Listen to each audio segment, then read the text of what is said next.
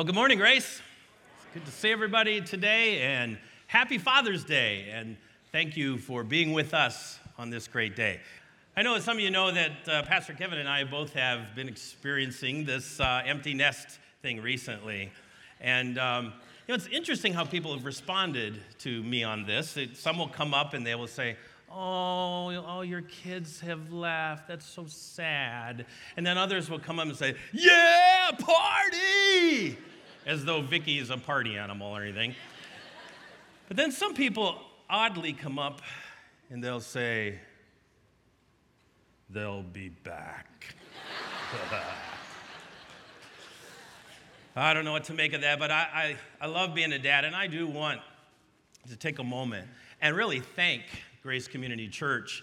Our kids have all been active here for the last 13 years in music ministry. Many of you have seen them. And Vicki and I just want to express thanks to the church for your love to them and your encouragement to them. And, they've been encouraged and blessed through the programs of the church, but mostly through the people. And you've encouraged them and prayed for them, challenged them. And it makes me just want to say to all of you, get involved, get your kids involved in the programs here at the church, because they can be touched by staff and volunteers and people who will really help them out. So get them involved in camp, get them involved in youth group, children's program. It really will be a blessing to your parenting. So just want to encourage everybody with that. Now, many of the pastors are down in Georgia at a wedding today. And so we're going to continue in our series, Off the Chain, which is the book of Galatians. And we're going to be in Galatians chapter 2 today, if you want to follow along with us. Just last week, Pastor Kevin, in his preaching, he really revealed that passion and yet at the same time that frustration of the Apostle Paul. Because the gospel had been compromised. And there's a lot of energy to defend it and to clarify it. But the tension that fuels that issue goes way further back and is deeper. And I want to spend just a moment to kind of give that backstory. See, the Old Testament shows us that God's covenant people were set aside as a group from other groups. And they were given the Torah. They were given commandments and ceremonies. They even had dietary laws, like they couldn't eat pork, they couldn't eat bacon, donuts, but they had all these things that were added to and that they had to follow to identify themselves. But these things were taught, these things were designed to teach the sinfulness of men and the holiness of God. They were never designed to justify someone. Even in the Old Testament, people related to God by faith. Then you have the New Testament, where Christianity begins amongst the Jewish community in Jerusalem. But the message of Christianity was designed to go out to the whole world.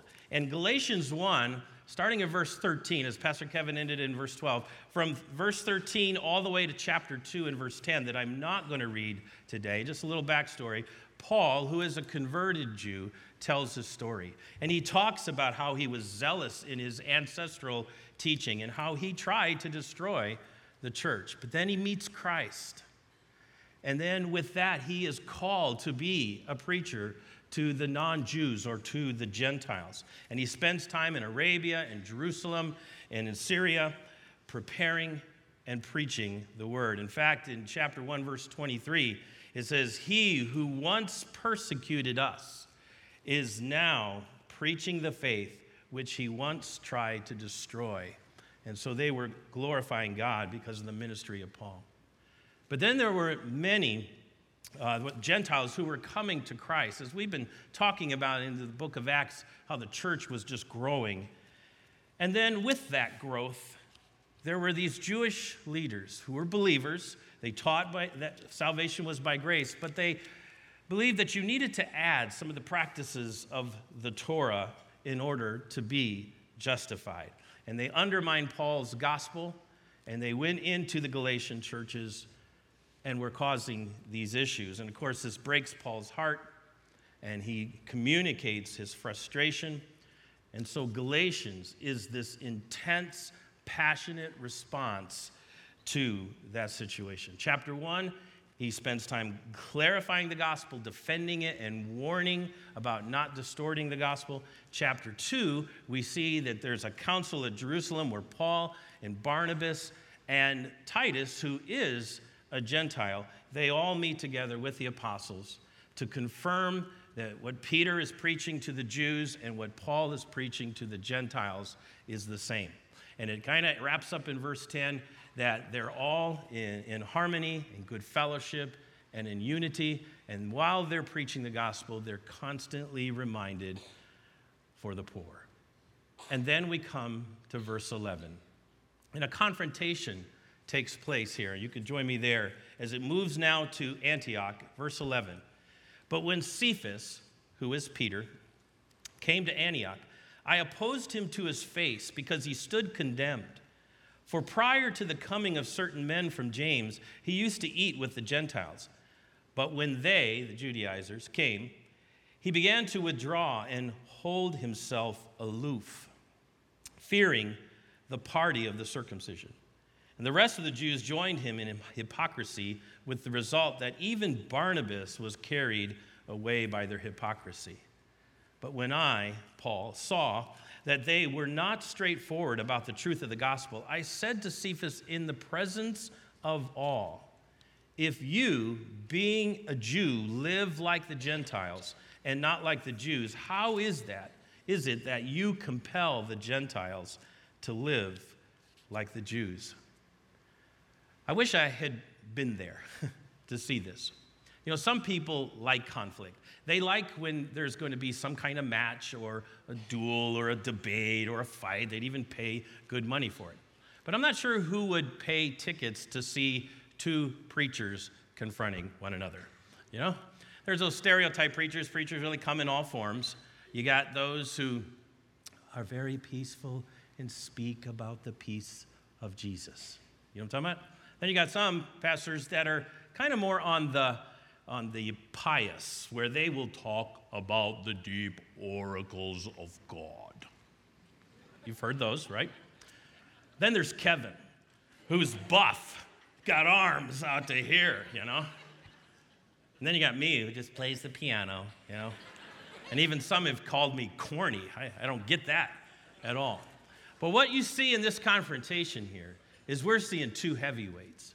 We're seeing two champions of the gospel of grace. And I would have paid to have seen this. Peter, first of all, when you think about him, he's not a wimp in any way. He was a fisherman. I mean, the conflict with him taking Jesus, he gets out his sword and cuts somebody's ear off. We know his boldness. His influence is off the charts. I mean, who wouldn't want to listen to the stories of Peter? He was a leader in the church. He was a pillar in the church. He was a preacher of the gospel of grace, and God used him in a mighty way. And then in the other corner, we have Paul. And if I were to briefly describe Paul to you, we know that he's smart, that he's bold, that he was like a terrorist against the church. We know of some of the tough things that he could do to people. But he also suffered tremendously. And so we have these two. And Paul sees firsthand what Peter was doing, and he decides to confront him. So you might ask, what did Peter do that would merit this confrontation? Well, Peter had been closely connecting to the Gentile believers. He had no problem eating with them, no problem doing communion with them. There was no prejudice. He enjoyed all their liberties. He would eat pork. He would eat bacon donuts. There was just nothing that he didn't enjoy and in fellowship with the Gentiles. But when these Judaizers came, it says that he withdrew. He disengaged himself from the Gentile believers. And with that, I'm sorry, I kind of lost my thought there. With that, it says he was aloof, which basically means that he decided to side with the religious. He kind of looked at this as there's a racial issue as well that I can't associate with them. So he was aloof. In other words, snubbery. And you know, it doesn't make any sense why this would happen, why Peter would have been afraid, because there really wasn't any physical threat from the Judaizers. I mean, at most, they would disassociate with him. He might lose some power. He might lose some popularity. But things get worse. Verse 13 says, the rest of the Jews joined Peter in this hypocrisy. And then even worse than that, Barnabas was carried away. Barnabas is Paul's close friend. Barnabas is the one who was going with Paul preaching to the Gentiles and seeing how the gospel would change lives even to people who had no Jewish background. He'd seen that with his own eyes, and yet even him, he was drawn away. So Paul, seeing this, confronts, and he confronts with a lot of energy. And it's not physical, but it is facial. And what Paul was after is he definitely wanted to correct Peter. He wanted to nip this in the bud. He wanted to make sure, hey, leaders cannot be in error when it comes to the gospel. He also wanted to correct the Judaizers, because the gospel by grace alone is bigger than any preacher. So it doesn't even matter if Peter is involved. This needed to be corrected. In fact, the Judaizers thought Paul's gospel wasn't real because Paul wasn't one of the 12. But really, though it was a big deal to confront Peter, Paul was committed to keep truth over harmony. Because if you lose truth, you lose the way. And if a church won't protect and promote truth, then it won't be of any help to mankind. So the gospel is worth this confrontation. So what did he say? And for fun, I'm just going to illustrate this by kind of talking about a sparring match. However, Paul's the only one swinging. Paul's the only one throwing the jabs. But also what you're going to see in here is you're going to see two themes. You're going to see a legal story presented, and you're going to see a love story presented. Let's continue reading with some legal jabs in verse 15. We are Jews by nature and not sinners from among the Gentiles. Nevertheless, knowing that a man is not justified by the works of the law, but through faith in Christ Jesus, even we have believed in Christ Jesus, so that we may be justified by faith in Christ and not by the works of the law.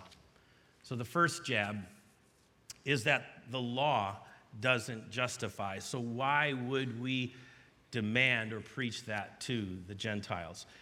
It didn't work for Israel. It wasn't designed to make anyone holy. It was designed to show and clarify their sin and show the holiness of God. It didn't work for Paul. In Philippians 3, we see how Paul is with the big list of his pursuit of justifying himself by the law in a very tedious way, that he had to come to the conclusion that all those works compared to Christ, everything he was doing was dung. And it didn't work for us. He uses this word we, and he's referring to himself and Peter and the other Jewish Christians, because he's basically saying this: we know what it is to grow up in a system of demanding religious rituals in order to please God.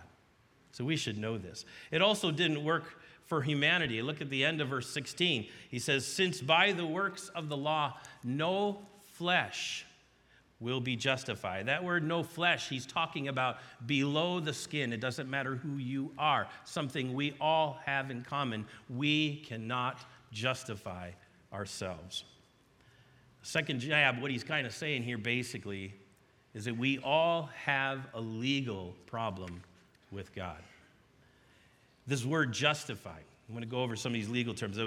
The word justified uses 3 times.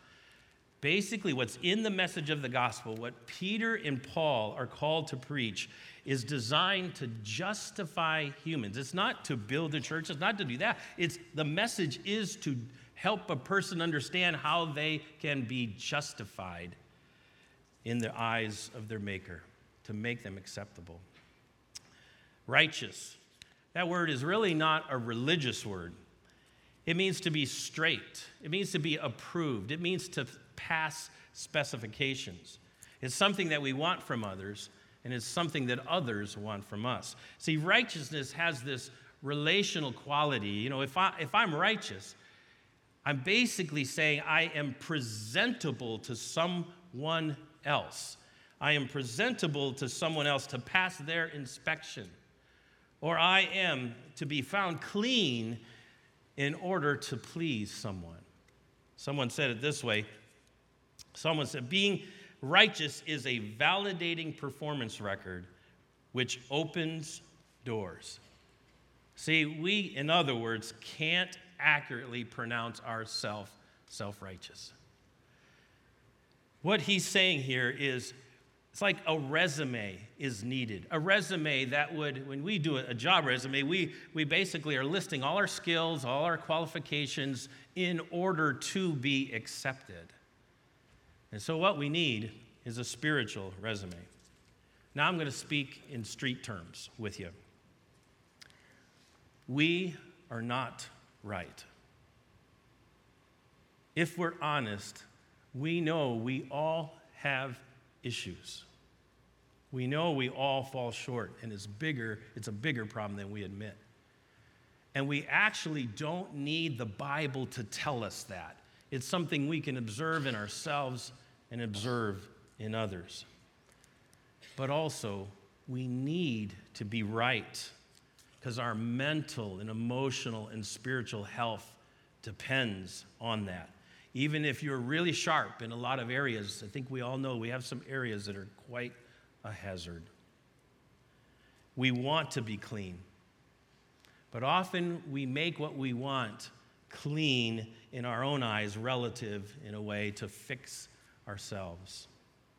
In reality, we ain't and we can't be righteous. The truth indicts us all, and that's not a religious concept. It's observable. So what do humans do to be able to be justified, to be able to be accepted? Well, there's three pretty common responses that we all do. And that is we blame others when we attend to whatever it is that's wrong with us, when that's brought out, or when we think about facing God. We blame. We basically say, this problem you see, I'm not responsible. Somebody else has caused this. So please accept me because somebody else created this wrong in me. Another thing we do is we compare.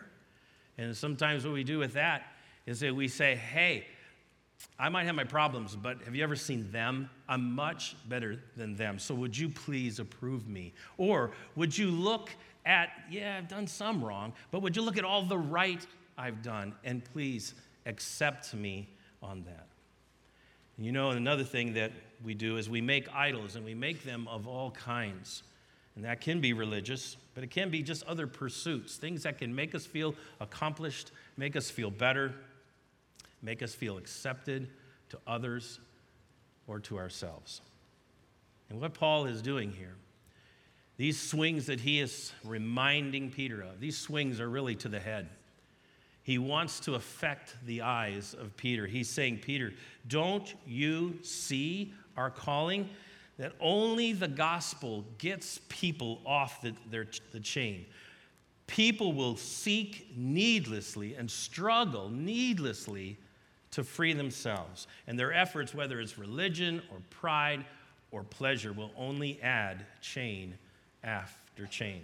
This phrase, the no flesh jab, is also reminds what Christ told them to do, to preach the gospel to every creature, because he wants everyone to be justified.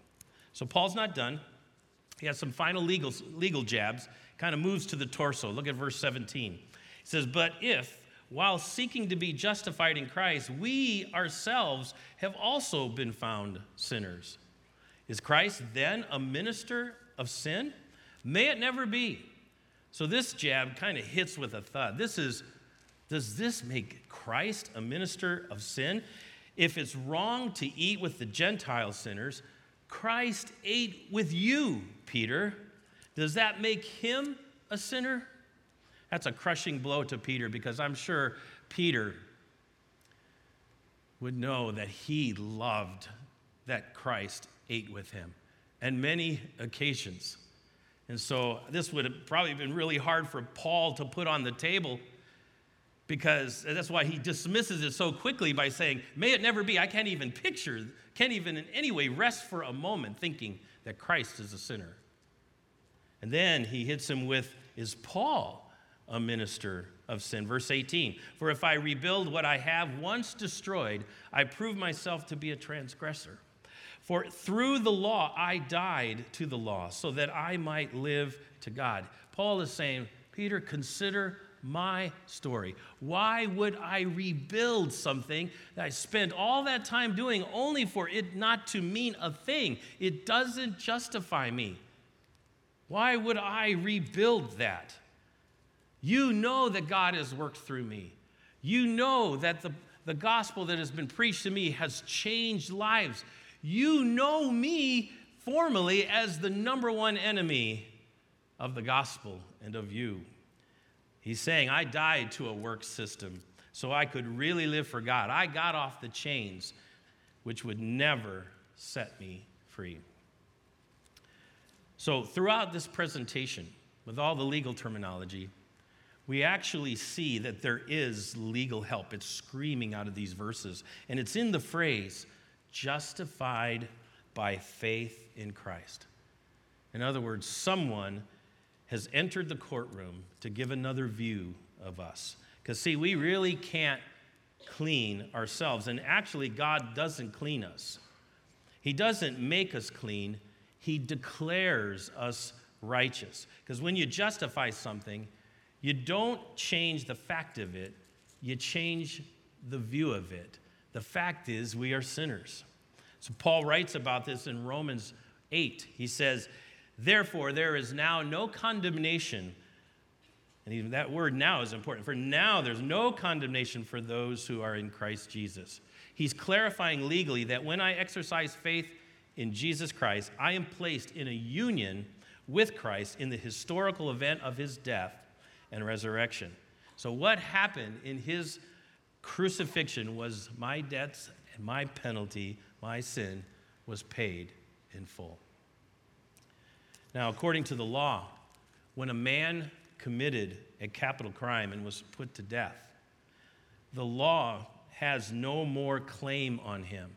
And if for some reason he was able to rise, then he would be guiltless before the law because he's paid his debt to society. And that penalty would not have any claim on his new life.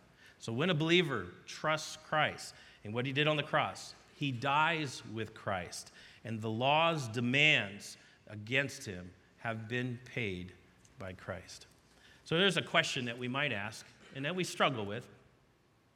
And that is this. So if I'm not really truthfully righteous because I'm a sinner, how can a right God stay right and declare me good? And that leads us to verse 20, which is the power verse of this chapter. And what I want to do is I want to read for you a pastor's explanation of this verse. All that could be accused of me before the living God, from the first time that I lied, to every act of injustice, to every angry lash out at the creator of the universe, every sin imaginable that an accuser could bring before God, Jesus at his right hand would say, no, I paid for that. This is my adopted son, perfect, spotless, pure, holy, mine. In the cross of Christ, all that made me an enemy of God was poured out on him, absorbed completely by him, so that I am no longer under wrath, but under mercy. So I each day celebrate my own funeral, and I come together with others to sing and celebrate that I have been crucified with Christ. And it is no longer I who live, but Christ lives in me. And the life which I now live in the flesh, I live by the faith of the Son of God, who loved me and gave himself up for me. Believers, that's what we want to celebrate. That I no longer live, but Christ lives in me. And that cross is my death too. Wow. What I hear in that verse is I hear legal satisfaction. I'm crucified with Christ. I hear in that verse that I am accepted in God's courtroom. I hear in this concept that I have new life. So this is a great verse. If you've never heard it before, mark this down. Make it a life verse. Meditate upon it. There's so much there. And then in verse 21, he kind of gives the final legal jab. And he says, I do not nullify the grace of God, for if righteousness comes through the law, then Christ died needlessly. And I focus on those two words, nullify and needlessly. If we nullify that we're saved alone by the grace of God, then the cross was needless. It was a waste. There's no point to crush Christ if there are other ways to be accepted.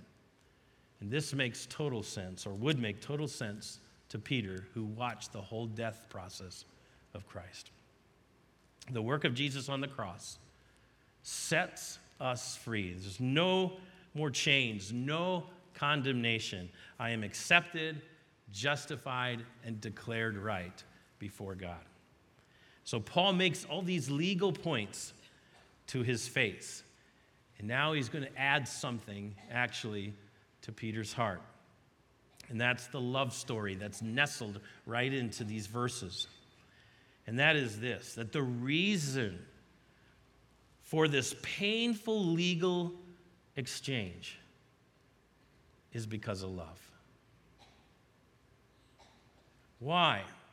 Give me one reason why he should step in on my behalf, except for love.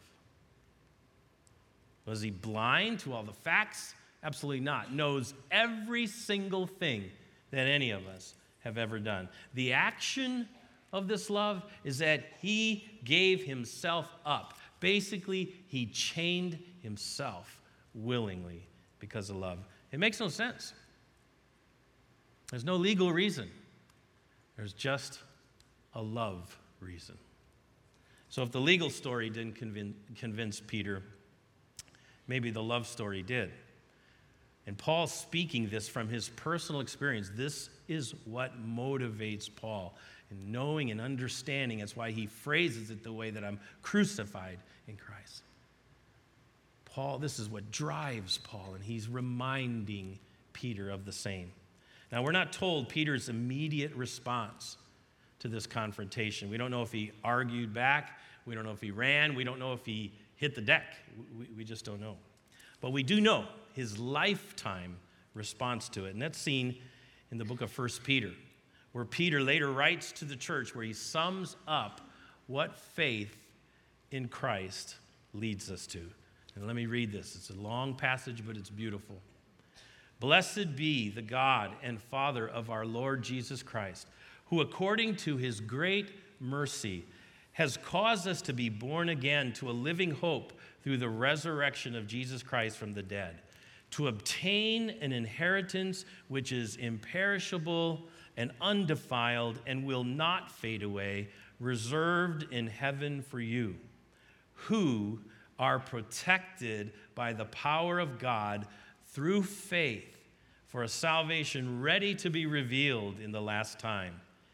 In this you greatly rejoice, even though now, for a little while, if necessary, you have been distressed by various trials, so that the proof of your faith, being more righteous than gold, which is perishable, even though tested by fire, may be found to result in praise and glory and honor at the revelation of Jesus Christ. And he kind of finishes with something I know I can connect to, what the Gentiles can connect with, anyone after the time of Christ can connect with. He says, and though you have not seen him, you love him. And though you do not see him now, but believe in him, you greatly rejoice with joy inexpressible and full of glory. Look at this. Obtaining as the outcome of your faith the salvation of your souls. Do you hear anything in there about justifying yourself by works? Do you hear in here being accepted now and forever? And sure, there are trials, and sure, in our walk with faith, there seems to be a distance, and we can't see everything. What he's pointing us to is the outcome of your faith, is that you will have the salvation of your souls. What Peter did preach is being justified by faith in Christ. It's what all humans desire, for us to be accepted and a guarantee of that acceptance. Now, I just want to wrap up with you in a few takeaways from this passage. First of all, these first two chapters are really to believers and to pastors, warning us to never distort the true gospel. And because unfortunately, many pastors have done that. Legalism, what we can learn from this story is legalism, adding stuff to the gospel, reducing maybe that edge of it. It's close to all of us. If it happened to Peter, it can happen to anybody. If we cave in because we don't want to offend or we just want to keep peace, then we won't see chains break. If we snub others because we see ourselves as superior and we see others as inferior, then we become chain makers and not chain breakers. Believer, I want to say a few things that I think are so important. How I was moved by this passage is to be ever humble. May we not lose sight of the legal things and the love things that went into our salvation. May we see that it's by God's grace, and may that always humble us. Not one of us deserves the legal work of Christ, and if we're really honest about who we are, we don't deserve his love. So may we be humble to die daily to ourselves so that Christ could live through us. May we, as we serve in humility, that this is a blessing to be a part of the preaching and the spreading of the gospel. And then also, could we be more bold? Because we have in the gospel the message that helps people know how they can be accepted by God. We do need to talk about sin. There's stuff going on in our world that is grasping people and chaining people. People are hungry for light, but they're going to all the wrong sources, and it only adds more chains upon them. And we can't be quiet. And when I'm talking about being bold, I'm not talking about yelling and screaming or saying derogatory things to our culture. We need to be bold to tell our story, tell what God has done in our life, how he has broken the chains in our life. We have a lot of people here at Grace, and I get the privilege of watching so much of this. And you saw some of it last week with the baptisms. There are people who say, all right, I will trust you, God. I will give you my life. I will trust what the cross means. I may have been through all this. I may have done all this. But I'm going to humbly give you my life. And we get to watch people change. We get to see habits fall off. We get to see new direction and new attitude. And no one's perfect. It's a process. But it's a beautiful thing. Why would we keep that quiet? We need to be more bold about speaking about our faith. Now, one thing in this passage, talking about living for Christ, that the rest of the book of Galatians, there's still so many cool things to talk about, but you're going to see in the rest of the book of Galatians, as we go through this study, you're going to see what some of those things are, what it is to have Christ living in us. So please stay tuned. If you're here today and you're not a Christian, I don't think any pastor can thoroughly or eloquently explain the gospel. We're told to preach it. We're told to present it. But the real work goes on when the Holy Spirit of God puts his finger on your heart. He sees your resume. He sees what you have to offer to be accepted. And when he puts his finger on your heart, what will result is a feeling of guilt, feeling undone. Let him do that. Respond to him, because what's also involved in that is his invitation to you for you to trust him, to trust his resume, and to stop trying to build your own acceptance. And so if you're here today, let the Spirit work on you. Humble yourself before God. Receive what he's done for you legally. Receive what he's done for you out of his great love. And he will accept you right where you are. Amen? So I would like to invite, if there's anyone here who would like to talk about that, you can come to room 1. And there's a few of us in there, and we'll be glad to talk with you about it. If you are in a hurry, we have some booklets that we could give you that you could read that explain that, all that simply, but would love to have that conversation with you. Thank you so much for being here today, and may God get the glory for the preaching of the gospel. Amen? All right, let's look to the Lord in prayer. Father, thank you so much for the day and for the meaning of the day. Work, Father, in our church. Help us, God, to never slide off.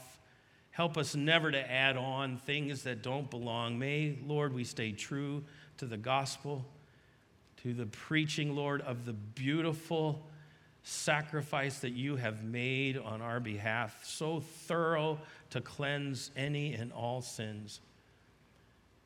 Thank you, God, for grace and the light that it gives to our community.